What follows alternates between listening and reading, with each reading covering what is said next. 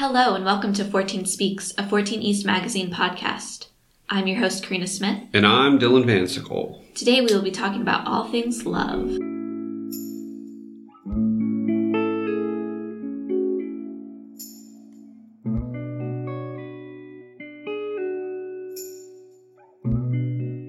Love is in the air and also in the magazine. This is the 14 Speaks Love Edition, and we're focusing solely on Valentine's Day. And maybe it's selfish of me, but I'm extremely excited for Valentine's Day this year. It's my first one as a married person. We have absolutely zero plans. Except, I guess we're probably going to order pizza or Thai or both. Stream something, sit around the couch. Nothing else. No distractions or responsibilities from anybody or anything. What about you, Carina? My boyfriend is flying in from Denver, Colorado, so we will probably be spending our Valentine's Day night in the Airbnb and avoiding all of the crazy madness everywhere else. Hey, great minds think alike. And I will say another great mind, Carina, is the queen of industry herself, Kim Kardashian. This year, instead of just sending gifts to friends and family, she's sending stuff to the haters as well. T-Swift, Black China, they're on the list. On Instagram, she posted a picture showing a bulletin board of sticky notes, beautifully color coordinated. The haters, the family, the friends, they're all on there, by name too. Well, I think Kim Kardashian should send along those sweetheart candies from elementary school along with each one of the Valentine's That's cards. Almost like too dirty. That's almost too savage. They're so gross. Well, they've been a part of Valentine's Day history since 1847, almost 200 years. And they've had those sayings on them since 1866, but they were originally used at weddings with sayings like, married in white, you have chosen right.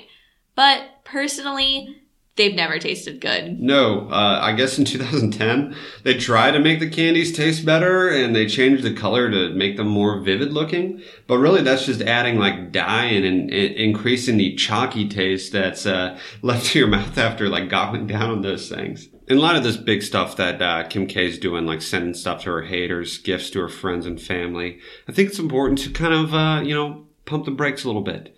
And relax and think about, more small acts of love. Like, for me, walking on the right side of the sidewalk at all times, no exceptions, just doing that.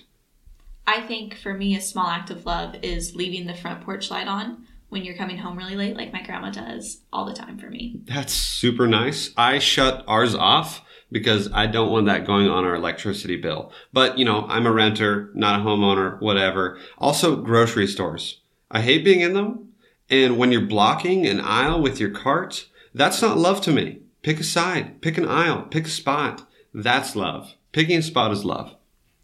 Well, another part of love to me is whenever I pass out and I don't charge my phone, so my boyfriend always plugs it in for me. That is very nice. I do the same thing to my wife. She always goes to bed and puts her phone on the nightstand, and there's a charger on it, but she never links the two. So I try and do that for her every night. And I also for the last 5 years have been bringing a glass of water to her every night because she likes fresh water because she inevitably wakes up at some point in the night.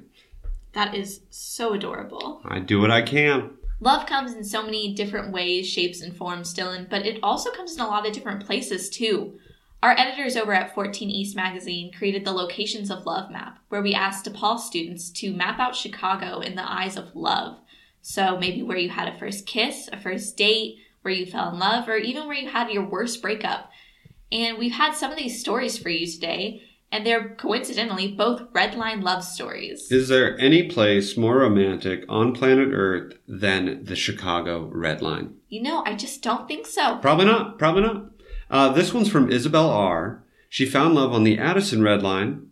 She says, we had danced around each other for a month, but after a concert at the Metro one night, we got on the Red Line at Addison, and by the time we got off, we were in a relationship.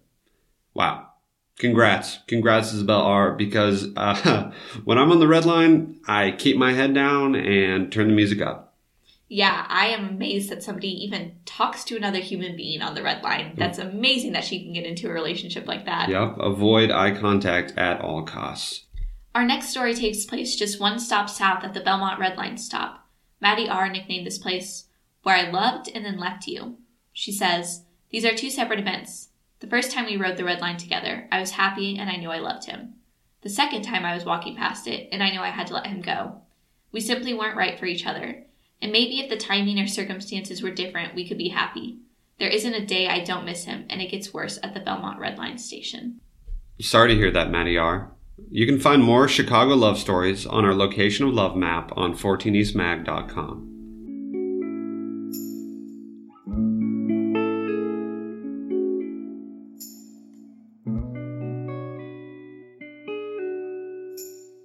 So now we're going to have Michaela Price, a student here at DePaul, tell us a little story about her ring that she got from her boyfriend.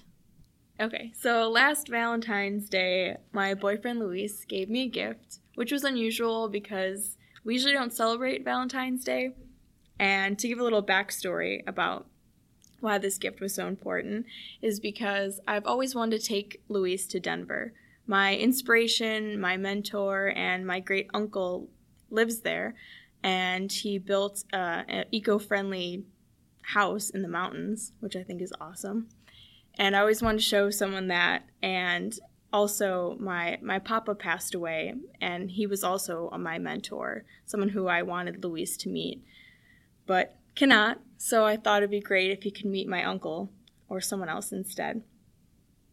So when I opened the gift, I was at first confused, but surprised, and it was a ring that was different shades of red and pink, and it reminded me of a planet, and it was really beautiful. And once I put it on, he said, since I can't take you to Colorado, I wanted to bring Colorado to you. And that's something that really means a lot to me.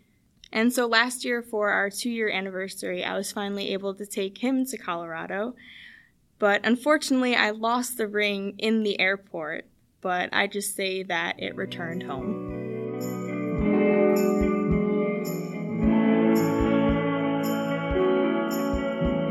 Thank you so much for listening to the newest edition of 14 Speaks.